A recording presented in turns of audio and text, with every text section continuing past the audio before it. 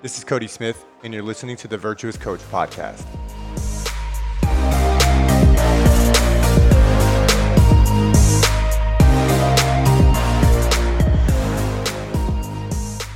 All right, you guys, welcome back to another impactful episode of the Virtuous Coach podcast. In today's show, I had the opportunity to interview Black Belt Greg Souders. He is the owner of Standard Jiu-Jitsu in Rockford, Maryland, and he's kind of burst into the scene here recently because he's teaching a outside the box, non-traditional approach to Brazilian Jiu-Jitsu or grappling.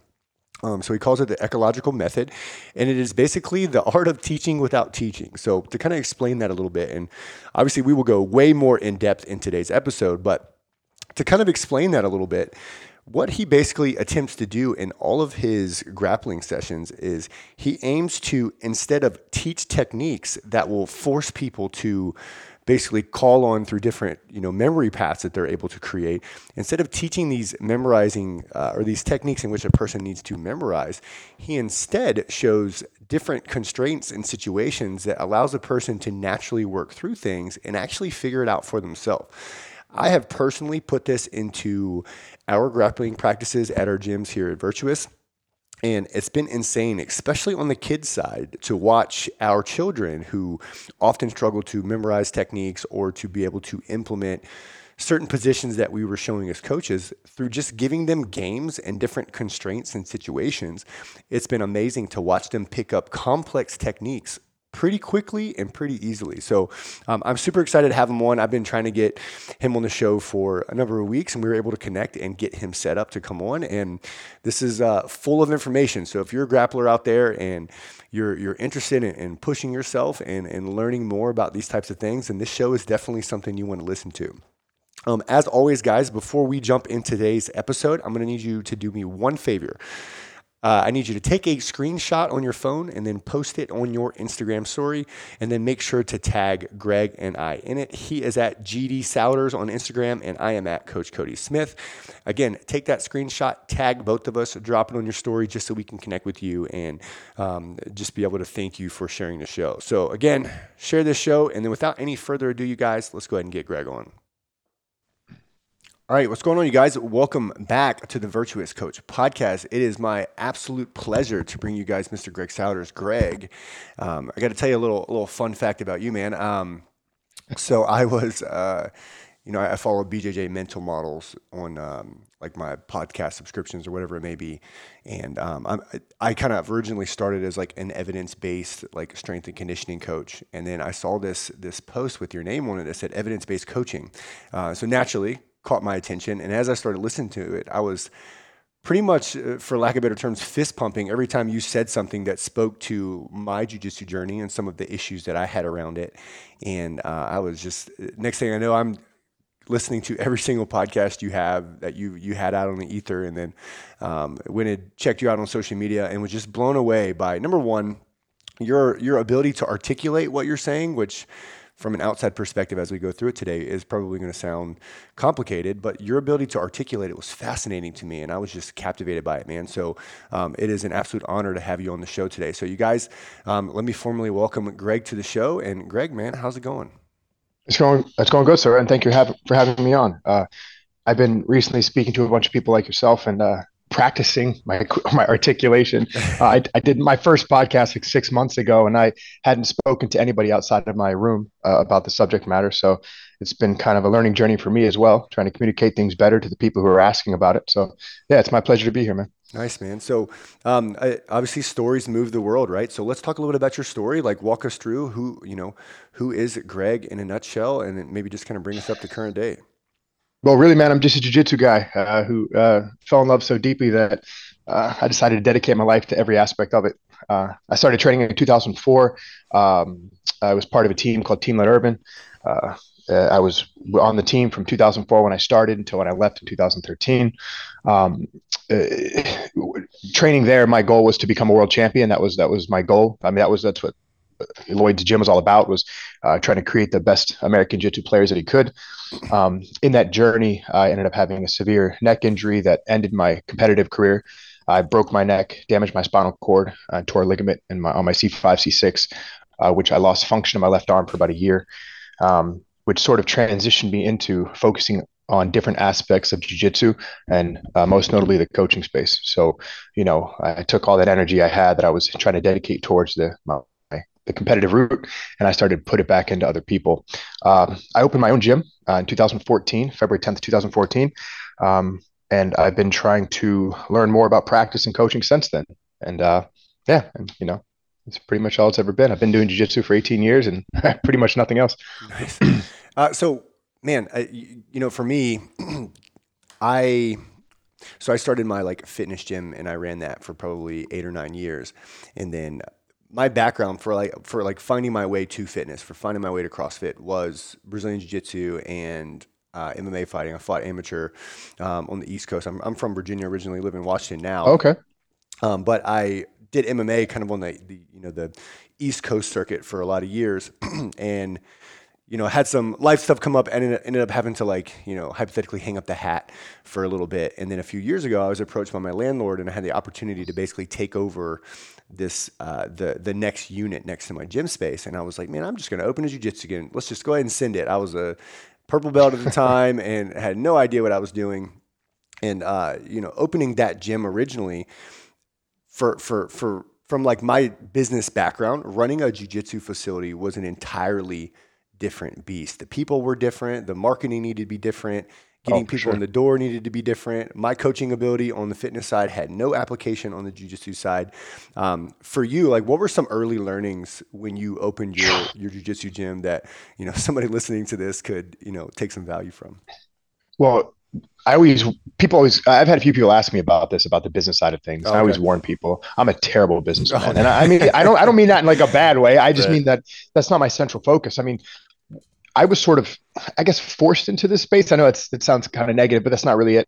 I was working at other gyms. And basically, when those options ran out, I was left with one option. Either I change careers because I need to pay rent, or I just go hard in this direction to see if I can start my own school. So I took every little bit of money that I had left, literally, I'm saying every little bit, and I bought a roll of mats. I had no money. I bought this one roll of mats. I didn't know what I was going to do with it. And I started, we have this main road here, 355 here in Rockville. And I drove up and down that road every day. And every time I saw a yoga place, a taekwondo place, a karate place, anything that had floor space, I begged them to let me sublease, for 2 hours at night. I mean, I went crazy trying to get this thing started. And so anyway, I ended up starting my school in a little yoga room out of a gym, another gym. And after about 10 months there, I had 11 students. And then I luckily found this garage space because I was still looking for to start my business outside of another gym. And I found this cheap garage space that I started in. And I took my 11 students and I moved over to this garage space. And honestly, man, I'm actually shocked that people walked in there and signed up. There was no sign outside, there was no light. All I had this crappy WordPress website that I made, and I was trying to, learn about SEO and get people to find me on the internet and come in. Oh, Right. it was crazy, man. I was a brown belt. Like I had no affiliation. I did this by the seat of my pants. I had no idea what I was doing. Honestly, man, I think I got lucky. I wouldn't recommend anyone do anything that I did other than dedicate to whatever process you believe in, because that truly for me was the magic. I mean, nothing really came together well. I felt like I stumbled down the hill and luckily landed on my feet. So Yeah. That, yeah, I mean, so Ed, if you want to do something, just keep doing it until it works. That's my strongest advice. right. I mean, there's no, it's almost an impossible price to pay for experience, right? It's so funny. It was very similar for me too. So I started my fitness gym. I was actually in the second story. I don't know how familiar you are with CrossFit, but I started a CrossFit gym in the second story of my martial arts gym. We were over the changing rooms. When you're doing things like snatches and cleans and Oh deadlifts, yeah. you're like going through the floor. So we're literally coming through the floor in the top, and people are in the changing rooms getting dressed out for their session downstairs on the martial arts side. And they've got sheetrock falling. It was just a complete hot mess. Much of the same. I had like a very cheap Intuit site. I had no idea how to optimize it, and very much so failed forward, and obviously hired mentors and stuff along the way and learned a bunch of things. But I think there's nothing like good old fashioned experience to teach you lessons and to wisen you up super fast. And by fast, I Well, mean over truly, the course of like 10 years. well, truly, man. I mean, when I started, I didn't even take out loans. I would use whatever I made that month Yeah. or that every few months to do something new to the school. So I didn't even get a sign outside of my gym for the first year.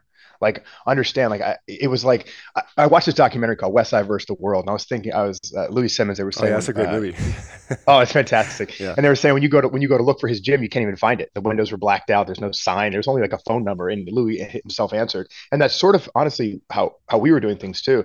And I often say that I'm trying to be the West Side Barbell of jiu-jitsu. I mean, not in the crazy extreme way like he was, but just in the hyper focus way. And I center myself around my job and not my marketing. And my job is going to be, of course, the marketing in and of itself, because I'm selling myself as trying to be a higher level coach. Yeah. But I haven't done anything. I haven't. I mean, other than being generally visible on Google, and having a website that functions in some social media. We don't do any other sales and marketing. We don't even prospect. We don't do email tracking. We don't do student tracking. Nothing. We basically just try to offer a really good product. We stay in communications with our student as they walk into the gym. And we have really like a come and go style place. We don't force anyone to do anything. Even our contracts are month to month. You can cancel anytime for any reason. So we're just trying to do the complete opposite. The idea is that if my product is good enough and if there's a market for real training, then I'll succeed. And if not, so be it. I love that. That's actually a very it's a tough pill to swallow as a gym owner, and I think for coaches listening to this too. Like I had this realization probably 2 years ago when I couldn't quite understand why retention was an issue in both of my gyms, and what it ultimately came down to is we weren't good enough. And if your product is good enough, you shouldn't have to market a ton. I mean, don't get me wrong, I market and advertise, but I also focus on having a good product. But at the same time, like coming to terms with, if you're having to do all kinds of crazy things to retain people and stuff like that, then your product isn't good enough for people to want it. And that's just, I mean, for some people that's a tough pill to swallow. And I do some mentoring with gym owners and stuff like that. And that's often what the conversation will come down to sometimes. And it's hard to hear, but I also think it is, what's the word I'm looking for? If you do hear that concept and you really embrace it, it can allow you to really spruce up to level up your game, if you will. So for Greg, the reason why that I find your stuff super fascinating around, and I want to kind of get into the types of ways that you teach and stuff like that. But the reason why I find it fascinating is it is completely opposite of tradition, right? Of course. And I've always find that any trailblazer, anything, any books you've ever read, any entrepreneurs, any high level thought leader in pretty much any space, they break from tradition and they are kind of cutting edge on the ways that they're saying things and the ways that they are kind of doing things. And that's what I kind of see in you. When did you decide to go all in on the model, that the way that you teach now versus the For sure. traditional way? Well, really, I've always been kind of an iconoclast by nature. I've always been sort of a rebellious guy who did my own thing. Mm, Um, it was only through initially finding jujitsu that I learned to sort of buckle down and listen to quote authorities. And then, that ran its course pretty quickly.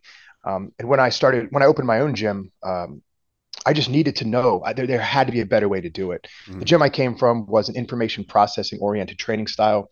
We would do high repetition drilling and high frequency, high volume, and to a degree it was effective. I mean, everything is effective until it's not, right? So, sure. our gym was known, Lower Irvin's gym was known for having hard nosed competitors who had great gas tanks and strong mentalities, and that was all good because the training supported that. But there were also a lot of high injury rate. There's a lot of other issues with it. So I decided, man, there's got to be a better way. So as I started reading, I realized that if once I came across the ecological approach, it was very convincing to me. And so I decided, hey, if I really want to do things differently, why not just go with the first thing that I'm feeling really good about? And so as I was reading these papers, reading this material, it rung true to me. So what I would do is just start applying it a little bit as I could. And as I started gaining more and more confidence, and that really was it, I started gaining confidence. I just decided to implement it more deeply. And the truth is, I didn't really fully pull the trigger until COVID. So I only had select classes where I was using the approach. I would have the traditional model for the very new students because I wanted to make them feel comfortable. I wanted them to dip their toes in the water, so to speak. But with myself and with my committed guys, we were, fully ecological since, 2014, 2015. But then after COVID, I decided to change my gym. I got rid of the gi classes. I got rid of the kids classes and I went full submission grappling.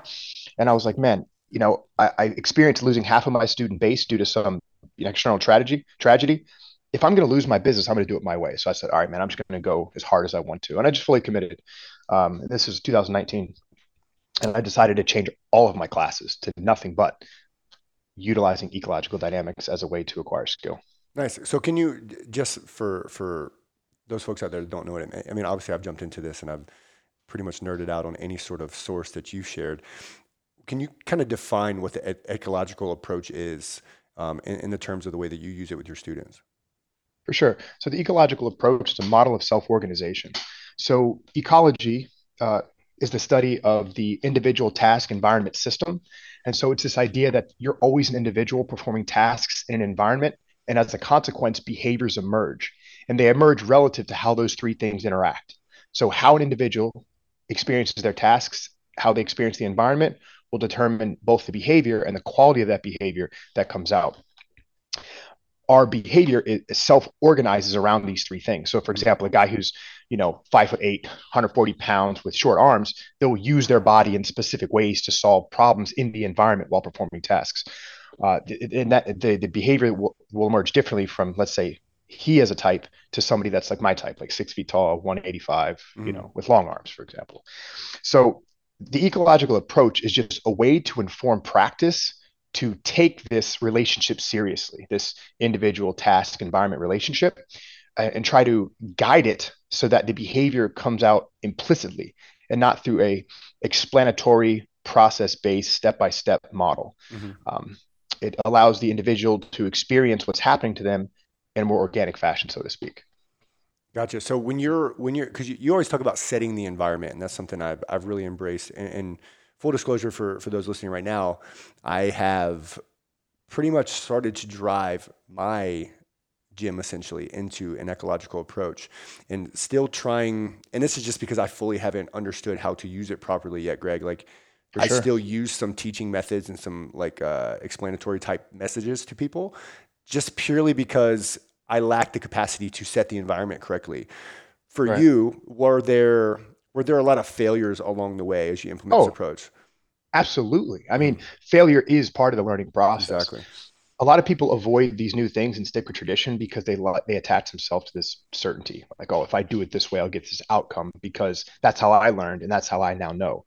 Mm-hmm. But the truth is like we should move ourselves to the edge of certainty. If we want to really find out what works best, we have to kind of poke around in the dark a little bit. So man, trial and error is real. The errors we have help guide our next trial to closer towards success. So those failures are absolutely necessary, and we should embrace them as deeply as possible. Gotcha. And so you guys, the traditional method typically around like a grappling or a jiu-jitsu session is you come in, you warm up, you get into lines, and I hear Greg poke fun at this all the time. You roll yourself down the mat and do all kinds of funny things. You're shrimping, you're doing your break falls, you're doing all sort of stuff. And then you'll generally go into either some drilling or the technique of the day. And then you got positional sparring or sparring at the end. That's your traditional model. That's what I came up in. I'm a brown belt. Almost all of my instruction was that way. And inside of the ecological approach, Greg, can you give them a sample of what a session may look like for you? And I know this is going to change all the time. I'm sure you got different frameworks and progressions and stuff like that you use. Sure. But in general, what does a practice look like for you guys? Well, first, the practice is all live. Okay. So we're always interacting with bodies performing tasks. So that's something you have to understand. So you don't need to warm up any other way, like running around by yourself or doing movements up and down the mat by yourself. Really, they may get you sweaty, get your temperature up and all that stuff, but it doesn't start to build skill. The only thing that's going to build skill is what you do with your opponent, because we're playing the game of interacting with another body. So without interacting with another body, we can't even start to acquire skill or the skill that we're looking for. So our class is always live, and we always start with jiu-jitsu. So, I mean, I could give you 1,000 examples of how we do a class. I mean, what I always tell people on these podcasts is we start with, and people are going to get so tired of hearing this. We start with low variability situations. So when someone's brand new, we don't want the information that they're receiving within the confines of the constraint we set to be too overwhelming. So we want to make sure that there's not a lot of variability. So if I'm teaching, let's say a pin, for example, where we're on top of somebody holding them down chest to chest, we will give them a task focus that's very simple that any human can understand when they hear it. So an example is stay on top, hold your partner down. Now, it doesn't matter what else happens because we want to start first organizing ourselves around accomplishing that task of staying on top and holding our partner down. And then that would be the top player's task. And the bottom player would be, we would give them something simple. We would say, I want you to try to use your arms and push your opponent off. Okay. And this is a basic exchange. And both players are going to start organizing around this information. The top player is going to use the information of the bottom player pushing and moving underneath them to self organize around staying on top and holding their partner down. And the bottom player is going to self organize around being pinned to try to use the arms to actually relieve the pressure they're experiencing. So, this is how we would start an exchange. We use lower time constraints for newer players. So we do 3 minutes in the situation, succeed or fail, start again. But some of the games are continuous. We take a minute break and then we flip flop the situation. So, we would do that throughout the entirety of the hour, focusing on different positions and focusing on acquiring skills within those positions. So the newer the person is, the lower the variability becomes. And when you're speaking in top and bottom position, this can be anything between side control, mount, guard, things like that. Yes. Yeah. So let me define variability real quick. It's Yeah. just the stuff that happens. Okay. Okay. So how many different ways can somebody push you off? How many different looks are you going to receive when someone is trying to accomplish their task?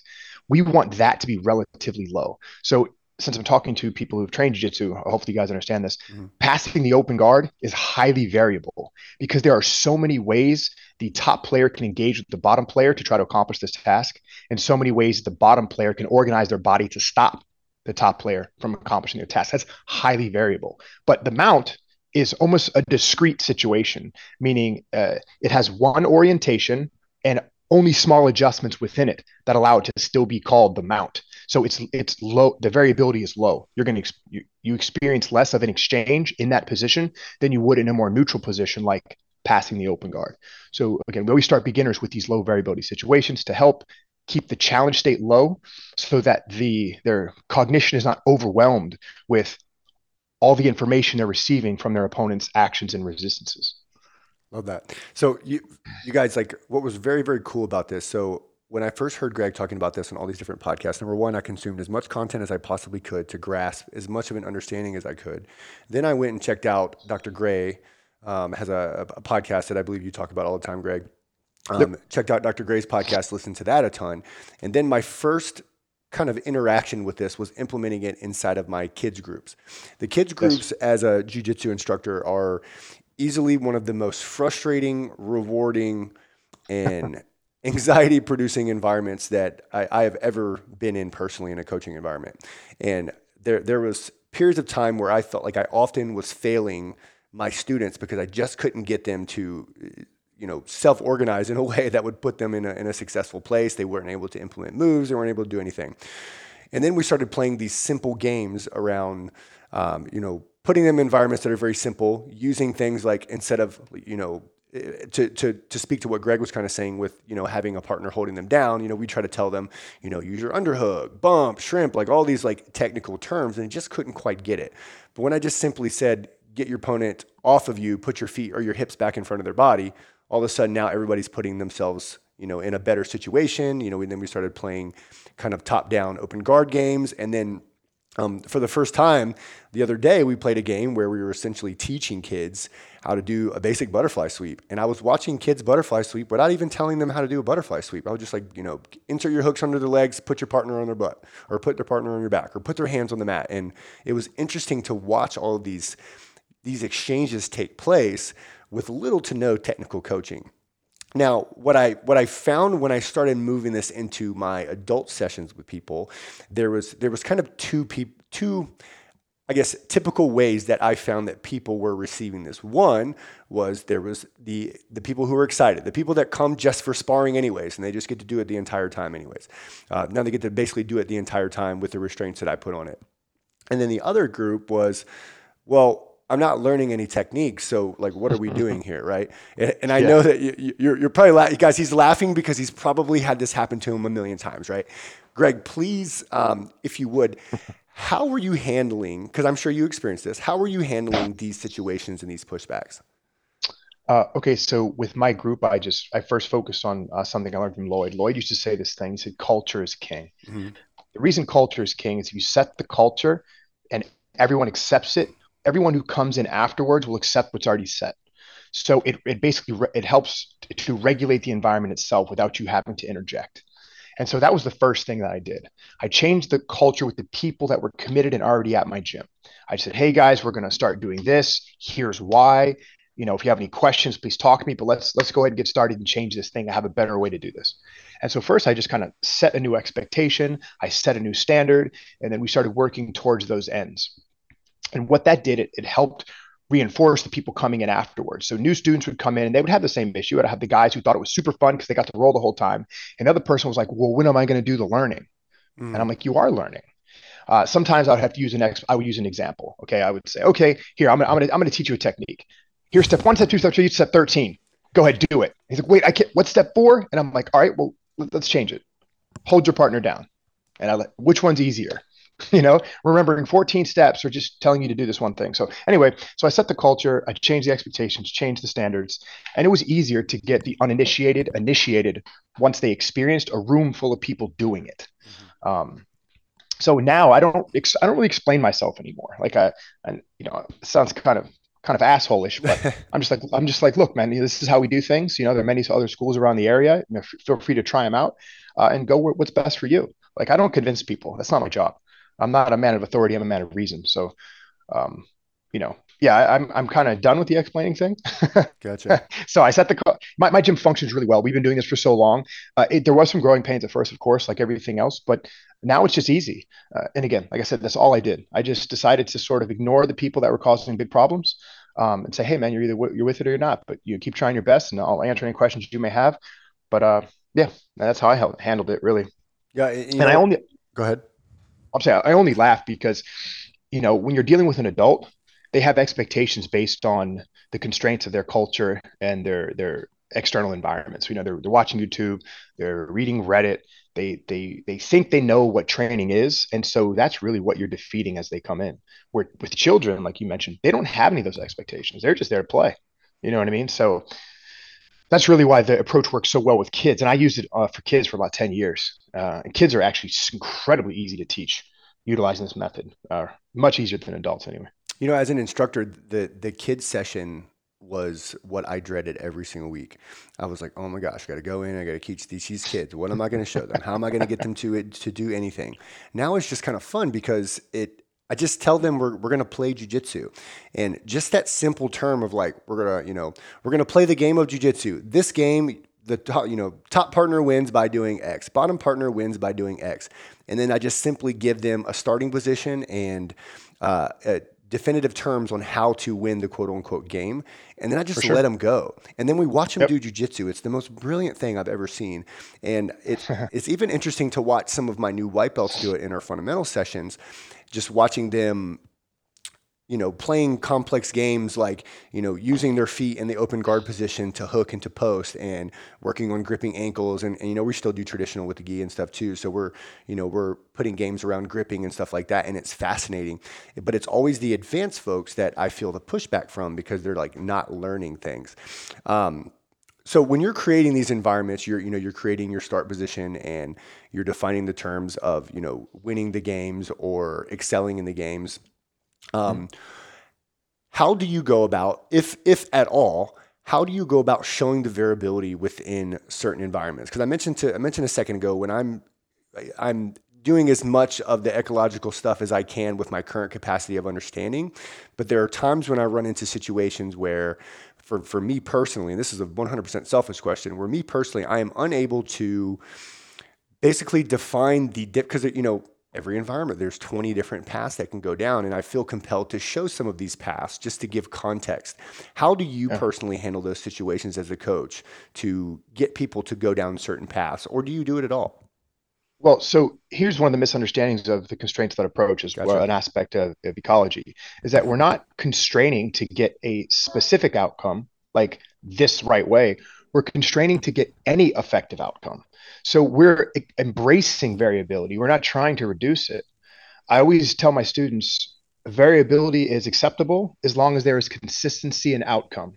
We have to know what we want the win objective to be, and we have to know what the win objective is directly connected to um, the problems we're facing in the entire game. So, for example, if we're passing guards, as a top player, our ultimate goal is to get chest to chest or chest to back. We know this.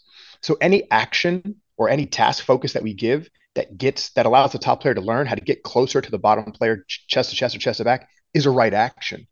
So no matter how many different paths that are there to get there, we just want to see if they can get there. And so we make the tasks based on invariance, things that have to happen in order to get closer to your opponent. So the basic principle that we use for guard passing is something we call segmentation. The idea is that we have to attack the periphery, the head, the arms, and the legs, to gain access to center mass, the hips and shoulders. So the only way we can do this is we can segment the periphery. Okay, so the first aspect that touches you are the ends of the limbs, the feet and hands. The next are the knees and elbows. And then lastly, we get access to the center line, hips, and shoulders. And so when we create tasks around guard passing, we create them around segmentation. So I don't care how many different ways my students segment, as long as they can segment. And as long as they beat each segment, they can hold the next one in front of them long enough to advance to the next, until they ultimately reach their goal. So I don't explain the variation. I allow it to exist. I only explain the outcome and what I want. Gotcha. So, to kind of speak that back to you to make sure I'm understanding it correctly, you're saying that there is not a specific technical aspect not a specific technical outcome that you're seeking, just simply their ability to seek an outcome to get to the destination that you're putting in front of them. Yes. So let's change some language here. So Sure. Everyone is confused by the word technique. Gotcha. Technique just means solution to the problem. Love So that. it's a way that a person once did something to solve a problem they were facing in the environment. That's all a technique is. And it's one of many. Even a technique as is defined by an individual is different for that individual every time they use it. So let's say you have somebody who's very good at a specific pass. You say, okay, I got my DVD on the unstoppable knee cut, right? Even that guy who's a master at that movement uses it differently every single time they do it. There is this consistency that people are looking for doesn't really exist in the solution. It exists in the outcome. So the idea is that we want to solve the problem as many ways as possible. So we want to let the solutions be variable, but we want the outcomes to be consistent. And so this is one of the reasons why the ecological approach is so strong, because it embraces this concept. And this concept is something that exists in nature. It was originally discovered by a researcher, Nikolai Bernstein. He called it the degrees of freedom problem. It was this idea that our limbs articulated in so many degrees that it was hard to freeze them into a perfect set pattern every single time we tried. So there was this natural variation that would arise because we can't control all the different ways the shoulder articulates or the elbow articulates. So anyway, we have to allow that to exist. And to say technique is to really miss the point, right? We want a skill. Okay, a technique is just a single moment in time that you solve the problem once. A skill is something you can do repeatedly at a low energy cost in a timely manner. And that's what we want. We want skills. Gotcha. So I had this thought, having gone and jumped headfirst into this approach and stuff like that, I found that it really takes some time as the instructor to truly, I found, for instance, I'm just speaking for myself. I can't speak for any other practitioner that may be listening to this, but I find for myself that I had trouble articulating, like to use the way that I used to kind of look at this, to articulate certain techniques, because I often just would react in certain situations and I had problems articulating them to others. Because I was like, I don't know, I just kind of move this way. And then I'm factor in the fact that I'm 225, 6'5". My body type is a little bit different than most of the people that I instruct. So there's another barrier there. So I found that really starting to set the environment with the ecological method has helped me to bridge this gap, because it makes sure that I truly understand how things work and what are the different things going on in the environment in certain situations. Would you say that that is a big barrier for a lot of coaches to not jump into this because maybe they don't truly understand how certain things work? Or do you just think they're just kind of stuck in their ways? Well, I think it's a combination of all of those things you just said. So stuck in the ways is probably one of the first things. We don't want to change. If we have a good school and we're comfortable and we're getting the outcomes we think we want, why change, right? So of course, but I think that honestly the deeper reason, and people think I'm arrogant, and sometimes I guess I am, but I mean whatever. We all have different personality traits, right? I wouldn't say arrogance. I would say certainty. Yeah, I don't know. I don't really feel certain. Actually, I'm a man full of doubt. It's just I have to speak Gotcha. with confidence, right? So I'm Right. trying to accomplish the task. So until I'm proven wrong or until I see something wrong, I go forward. But I think everyone's subject matter expertise for grappling is low. I think that since we've only come from a sharing technique community, all people are is they're a collection of techniques. You know, like an instructor's like, this is a knee cut, this is an arm lock, and that's all they know. They don't know what grappling is fundamentally, and I think that's the huge barrier to entry. Like since October, I've been talking to hundreds of people every week. You know, I mean, my phone goes crazy. I've said this a bunch, and what I realize is when I try to talk to them, they don't even they don't know the difference between skill and technique, for example. They don't know the difference. They don't know what situations arise and why they arise. They don't know. So it's really difficult for them to design a practice because they don't know what's happening fundamentally, right? Like, how are you going to build a house unless you understand the fundamental nature of structure? You're not going to know, what hardness of material to buy. You're not going to know how to structure it to receive weight from different sides. There's so much you're not going to know unless you understand the fundamental nature of what you're doing. And again, I think truly, truly, that's the problem. People don't understand what they're looking at. Gotcha. So for a person, so for me, I know personally, I've had to really take a look. Like if like as an example, we will plan a practice. I often will do like plannings on Sundays of just like what sort of concepts and things that I would like to go through. And we do 2 week increments, and I've got questions around that for how you do things too. But I plan my curriculum and stuff like that, and then I often now spend time thinking of how to set these games inside of there. And what I found for me personally, and I'd love to hear you speak to this, is and obviously you've been doing this for a while, so I'd love to kind of know when you started to really dive into this, what it changed in your personal training game. But I found now that in a lot of different situations I find myself in and enrolling and things of that nature, I'm going to use the word invincible. I'm sure I'm not Okay. having being given against more stiff competition, but for the most part, people that used to really give me a run in certain roles or no longer give me challenge because I feel like I really understand certain situations more to where I'm just pretty much in a timing wise almost always ahead of them as far as Listen, like certain situations. Did you experience that? yes, what you're noticing is real. That's a Yeah. real thing. It's because your implicit system is active. And here's what's interesting: if you watch high-level athletes in a performance context, like a finals worlds match or like a tennis finals match, they're moving at a rate that you almost can't explain. They react to variation on a moment's notice. They look so beautiful, like there's no thought. And the truth is that's what's happening, right? They're not thinking about things anymore. They're just part of the environment. They're so attuned to the information they're picking up that their perception action is linked fully and they're just expressing themselves as the situation dictates. And it's a beautiful thing to witness. We're accessing that utilizing this training methodology. We're basically turning off that explicit mode where we're trying to make these lists. Okay, first this, and this. Instead, we're picking up information directly from the environment as to what to do about the situations we're finding ourselves in. And it creates this almost immediate response and fluidness. It's a real thing I experience in the gym all the time. And visitors, as they come visit, they say the same thing. Like, oh my God, I can't even win a grip fight with your guys. I'm being serious because Yeah. my guys aren't remembering anything anymore. They're just interacting with their environment as it unfolds based on a conceptual framework, and it makes action more fluid. It truly does. I mean, that's the goal, right? So if you research ecological dynamics and ecological psychology in general, and the effect that it has on the emergent quality of behavior, you'll hear these two terms: adaptable and flexible. So adaptable is the way that you use your movement system to solve a multitude of problems no matter what their rate of change. So let's say the guard is changing, right? But no matter how much the bottom player is changing their legs and shape, I'm still able to segment and get closer to the hips, right? No matter what the orientation is. Well, that's an adaptable skill then.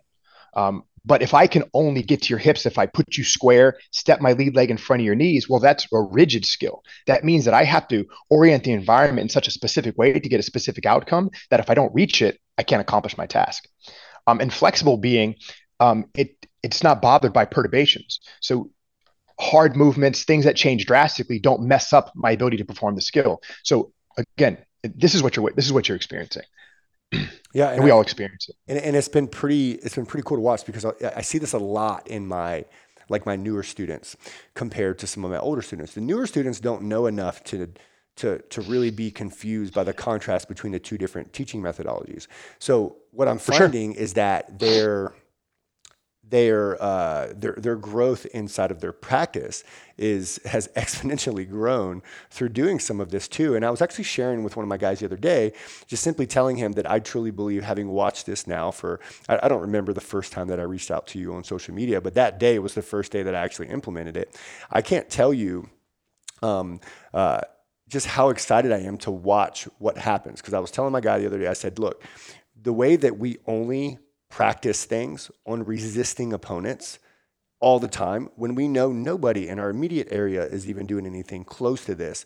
Imagine, because you've had so many repetitions against a resisting opponent in both pinning positions, submission type positions, in different transitional periods that we play games around. Like, imagine that you only meet resistance in these positions all the time. Imagine what that's going to do for your game. And You go ahead.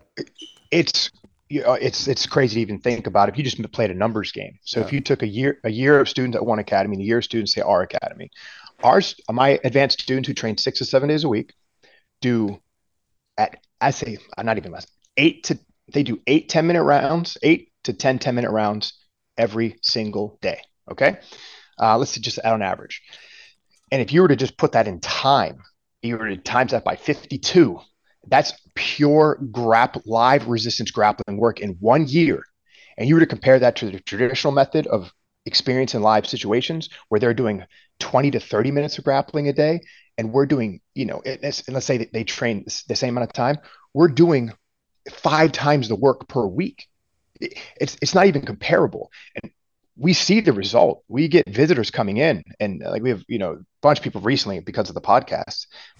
Purple and above, purple, brown, black. And I say this, and I know people are tired of it. Blah blah blah. My 2 year students smash them. It's not even comparable. It doesn't. It Yeah. looks crazy to watch. It looks crazy to watch. So yeah, of course, you're Yeah. absolutely right. I'm really excited just to see how this thing plays out over time, especially with my younger students. Obviously, just in the past we would go to competitions and our kids would just get mauled, right? The area that we're at, I've had many conversations about, like, there's a local black belt around here. He came and did a seminar with us, and he has a very successful kids program. And he told me sometimes it's a numbers game of just, for every 10 students, you get children students. One of them is like super interested in the sport and wants to pursue it and ends up being good. But when you get, constant exposure to high amounts of people all the time, eventually you will build a population of students that all want to be there. Whereas I find a lot of my students personally are just very recreational Yep. until the past few months, where now I'm gonna use the term killers. Obviously, they're not killers, right? But they're getting after it, man. They're Yeah. only and now the newer students that came in only under an ecological approach only know that we play jujitsu for the entire 45 to 50 minutes that we're in session. We're gonna be going the That's great. entire time. It's not like we do skill and then a spar after. It's no, we're getting after it the entire time, and it's crazy to watch. Even some of my, I'll say, more softer students that are just they've got this fire in their belly and they're getting after it, and it's been like wonderful to watch.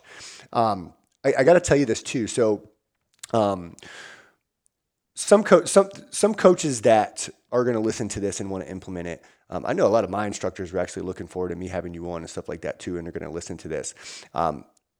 When you first started implementing this, or when other people reach out to you and they start implementing this, what are some common issues that you're finding across the board with them? Okay, so one, most people don't have a conceptual framework to hang all of these tasks on. Okay. Okay, so they don't have an overall objective for each practice or understanding the whole game of jujitsu. Okay. And so that's a limiting factor. Okay, that's going to be a problem. The second thing is they want these games to replace technique. Everyone's asking me, do you have a list of games? Do you have a list of games? No, man, you have to constantly change the games because your students change. So the games have to change, the tasks have to change. So it's not like a replacement. It's not like a plug and play where if I give you a list of 27 different games that your students are going to be better. If we think of it like that, it's going to be no different than the techniques. It's like John Danner has the best information. So if you copy his information, you're going to have successful. But what happens when everybody has this information? What's going to be the differentiating factor? Okay, it's the same thing with our method. If our method is just a bunch of games and everyone plays the same games, you know what I mean? So again, it's just we have to understand our subject. We have to have a conceptual framework to filter all this behavior through. And the tasks that we create have to be specific to our room, our environment, and our students. So there's just a couple of problems that I see. Again, They don't understand the concept of specificity. They don't have a conceptual framework, and the subject matter expertise of grappling itself is a little bit low. So these are the problems that, like, the major problems that people are facing now. And so I think it's going to take a while to heal that. Like, people are going to have to come together and start talking about this in a more deep way. Gotcha. Um, So how do you go about planning? So you said like using conceptual frameworks and stuff like that.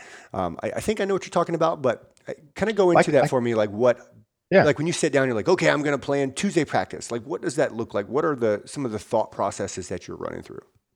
Okay. So you have to understand first how we look at jujitsu. Okay. So the first thing is we have to understand the objective of the game.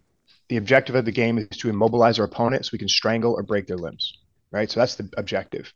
Now, while playing that objective, we find one major problem. We call it the movement problem.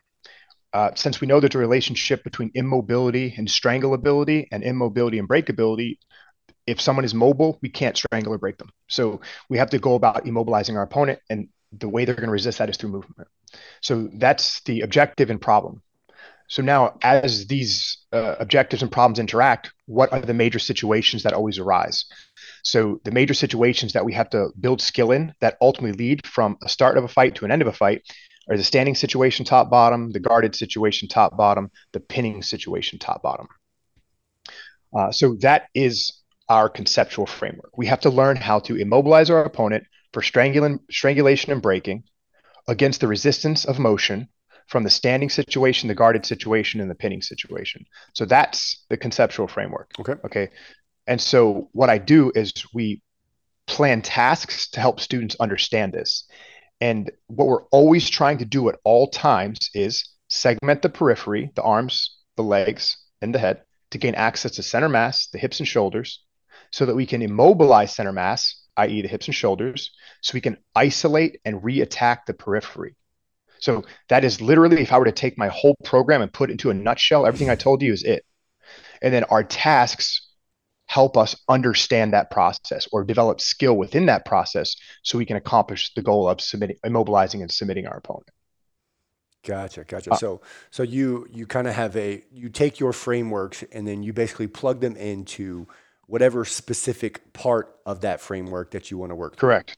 So when we're working in a standing situation, the first thing we have to understand is how to segment the. Well, you can start wherever you want, really, Sure. because learning is nonlinear. So it doesn't really matter where you start. We start with low variability and we move our way back out to high variability for multitude of reasons.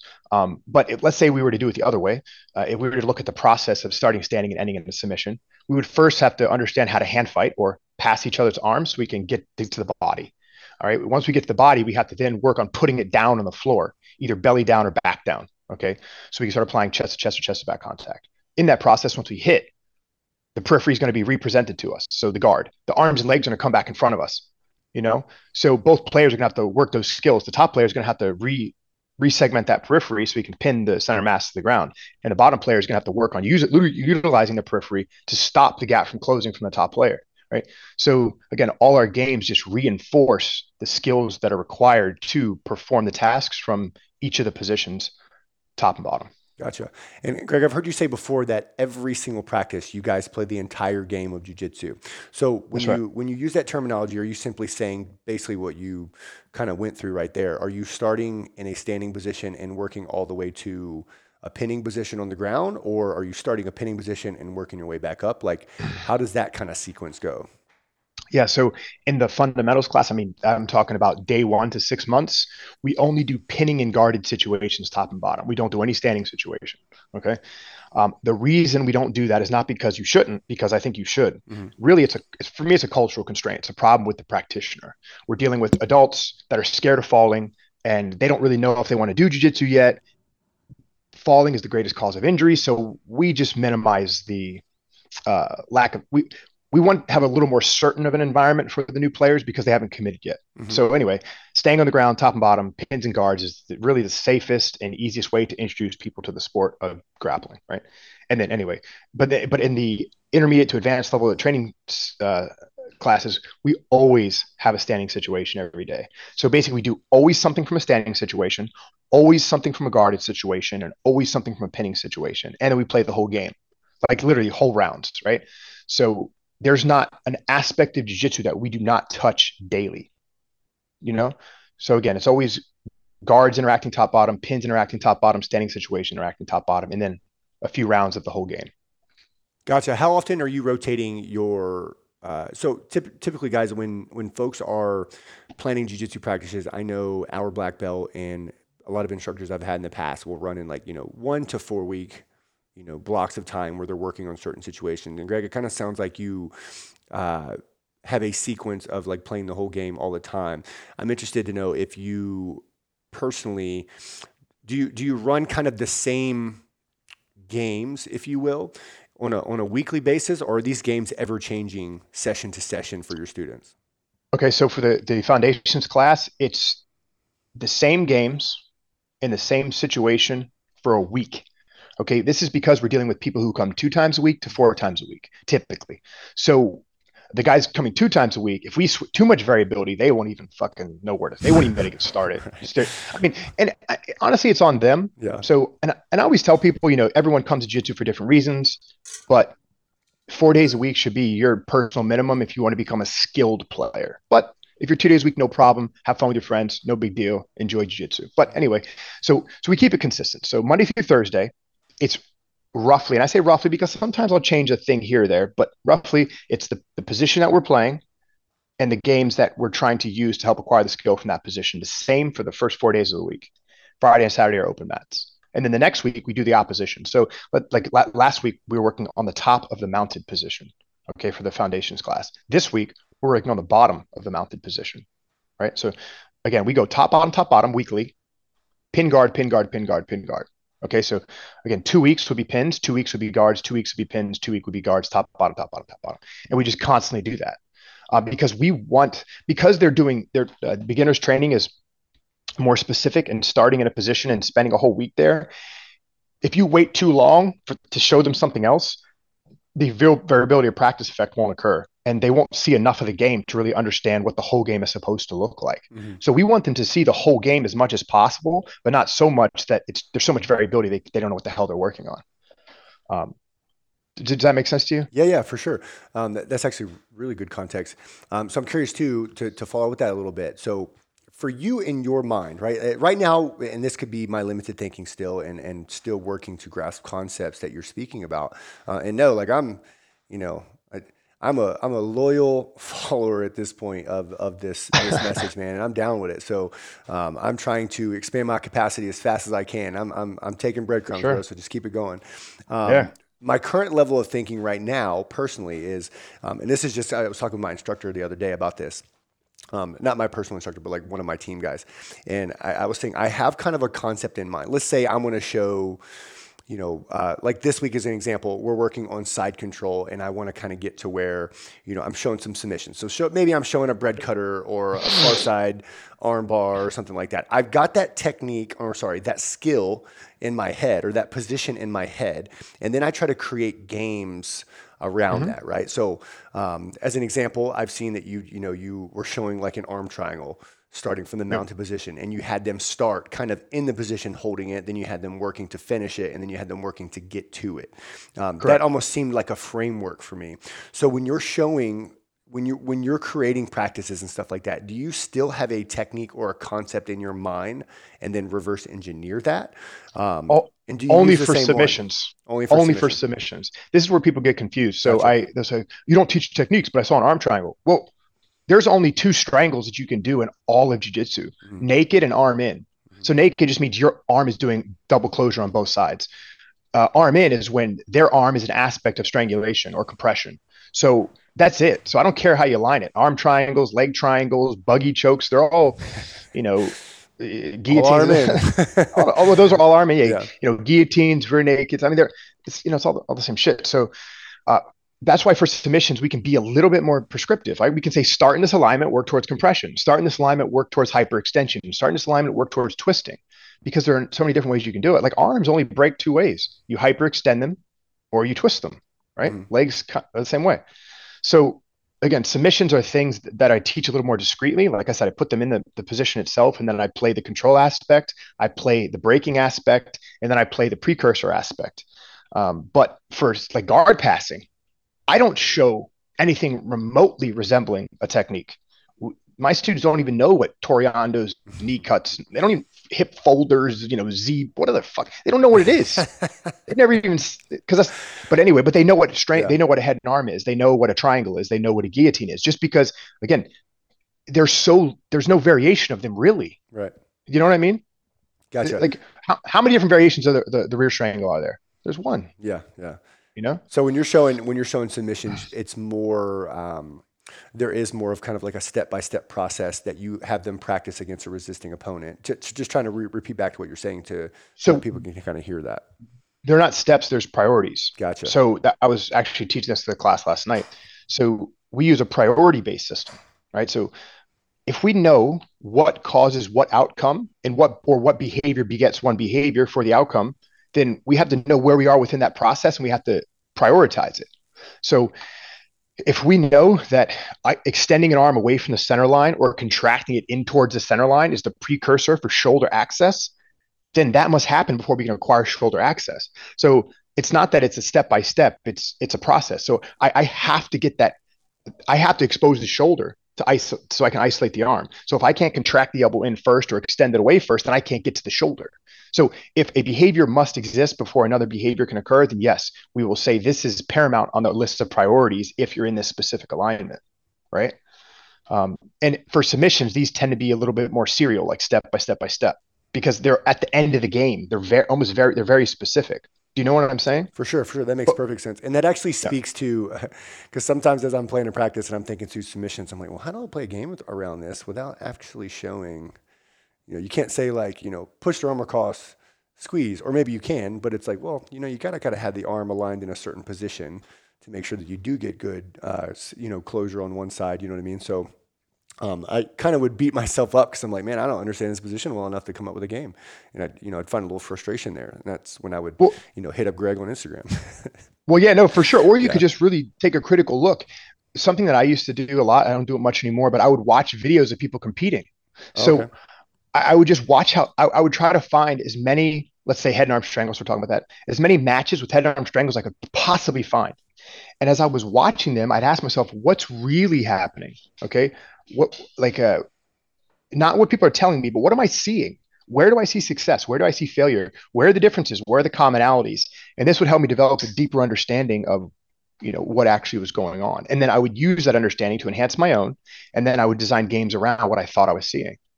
Gotcha. And so we understand there's the control aspect. This is your ability to hold something for an extended period of time. And there's a relationship with time in position and successful outcome. So for example, if you can only hold a head arm strangle for 2 seconds, you're not going to have a lot of time to line it up. So again, we want to make sure we can hold the position for an extended period of time. The second are mechanics for strangulation or breaking. This is how we actually align ourselves once we have control to finish the fight, right? So we need some experience there. And then we have the precursors, which allow us to reach these alignments. And these are typically low variability in and of themselves within submission context anyway. Gotcha. Love it, man. A lot of substance in this episode, you guys. So I'm hoping you got your tablets and your notepads out, getting some. Greg, I'm curious. You talked a little bit about like what you do to kind of consume information right now. I'm always fascinated by the way in which people learn and the way in which people go about seeking out information. I know it's common for at least what I've found in my years of training is that it's often in the grappling jiu-jitsu space that people kind of get to a certain place and they kind of run to the end of the road, if you will, as far as places they can go to personally learn. And then they often have to seek out, watching things live like you spoke about and stuff like that. So just curious, what do your study patterns look like? And like, where does Greg Souders go to learn? So most notably my own room. Mhm. So I teach classes 7 days a week. I'm always watching bodies interact. And when I'm a coach, I'm a coach. There's no phone in my hand. There's no nothing. My eyes are on my students. I'm on the mat. I'm watching what's happening. And so I really truly feel that's for me my best learning that I can do. The live environment is rife with information. And if we just look at it long enough, we start to know where to look. We're going to pull out things that we didn't see before. We're going to enhance our perception and we're going to be able to understand more deeply what we're looking at. So my own room is going to be like 80% of what I use, and also my own experimentation. So if I come up with a task constraint and I put my students to work, I want to see the outcome. Some are better than others, and again, I learn about that too. I learn about how other people organize their bodies, how they think, how they move, why they make this decision over that decision. So again, there's a lot within your own room. The next is competition footage. For me particularly, I love international freestyle wrestling. To me, it is the purest form of skilled grappling that we currently have. There is no better grappling athlete on the planet Earth than a high level international freestyle wrestler. These guys are the pinnacle of grappling to me. The way they make decisions, the way they structure their bodies, the way they understand control is the pinnacle of it. So I watch a lot of that to develop a lot of understanding of how structures interact in a dynamic way. Um, and then the last piece is actually books. I read a lot. I listen to a lot of podcasts. I listen to a lot of subject matter experts. I try to get their opinions. Like I spoke to Rob Gray last week for the first time. I was thrilled. We had an hour Zoom meeting, and I Oh, was really cool. just, oh man, that was incredible. Because I told him I was like, you're my professor, and you don't know you are. I've been learning from you since Yeah. 2016, and anyway, so that was great. Always But call anyway, them that's virtual. Always call them virtual mentors. Like they don't know oh they're yeah, mentors, but they're totally my mentors. oh dude, he was Yeah. man, he was good in my development. So yeah, so again, my own room, match footage specifically right now, international freestyle wrestling, and then subject matter books. So I read a lot of stuff about ecology all the time. Gotcha. Would you say now, like, because a lot of people are probably going to listen to this and want to kind of go either embrace it or look to implement it themselves. Like, would you say, um, like for me, even the other day, I would, I had some games planned, and one or two of the games didn't go well, so I had to make adjustments and stuff like that. So my thought always is like to kind of keep my plan in pencil, meaning like just be okay to Yep. change stuff on the fly. Like, do you find that as people start implementing this, that is a mindset that they're going to have to keep going into these situations in their room? Oh, yes, they're never going to change. Trial and error is real. The Gotcha. variation is real. Ecology is real. It's always adjusting.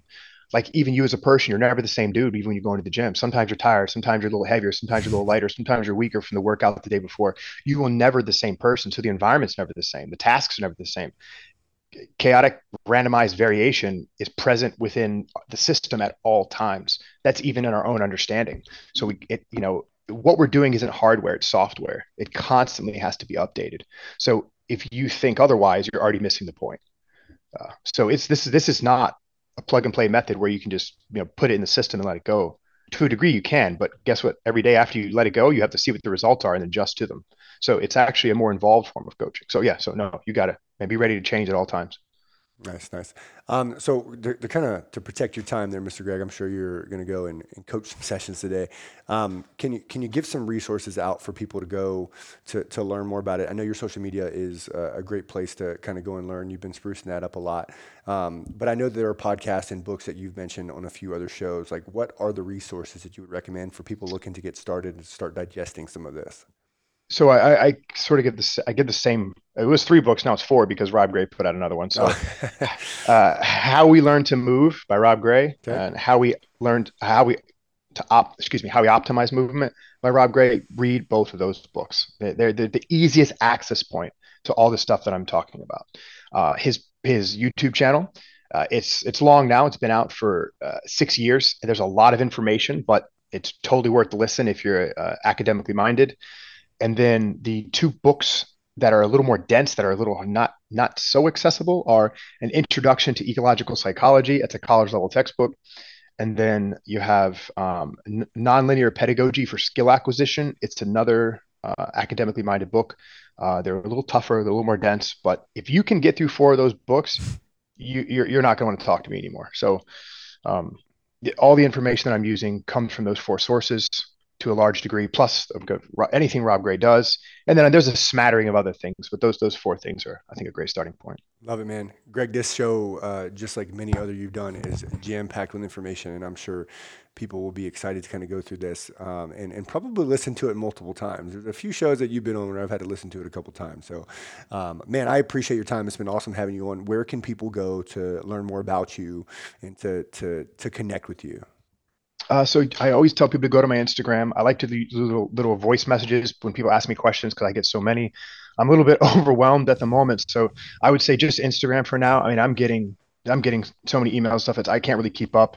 I'm trying to find a way to handle that now, but um, at GD Souders or at Standard Jiu-Jitsu. Feel free to follow us. Please follow us and reach out to me on there. That would be best. Yeah, man. Nice, man. Well, Greg, like I said, man, I appreciate your time. Wealth of knowledge and a very refreshing new sound to, what can seem like an old traditional martial arts. So, man, I appreciate you trailblazing, and I'm excited to just kind of watch, all the other things that you come up with. Cool, man. Thank you for having me on. Again, it was a pleasure talking to you. And for yourself and everyone else who's listening, we allow all visitors to come to my gym anytime for free. So if you guys are ever in the East Coast of the United States, in Rockville, Maryland, come to Standard Jiu-Jitsu and you can experience all this for yourself. Nice, man. Thanks. Yeah, brother. Thank you so much for spending time with me today and tuning into the Virtuous Coach podcast. I release episodes every single week. Make sure to hit that subscribe button so you don't miss out on any. You can learn more about me by following me over at Instagram and Facebook at Coach Cody Smith. Lastly, and before you go, I would love your help. Please head on over to iTunes and leave the show a 5-star rating and review. This is how we grow the show and continue to bring impactful information to you. Thanks again for tuning in, and we will see you on the next episode.